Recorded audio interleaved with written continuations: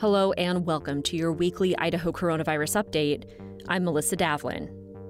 COVID-related hospitalizations in Idaho continue to reach record highs, with 760 patients hospitalized on Monday and more than 200 in the ICU. Additionally, more Idaho patients were ventilated this week than at any previous point in the pandemic, according to Idaho Department of Health and Welfare Director Dave Jepson.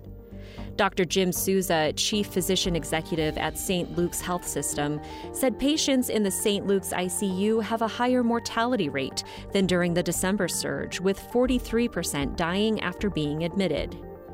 Idaho has once again added more than 100 newly recorded deaths in the last week, including multiple people in their 20s, 30s, and 40s.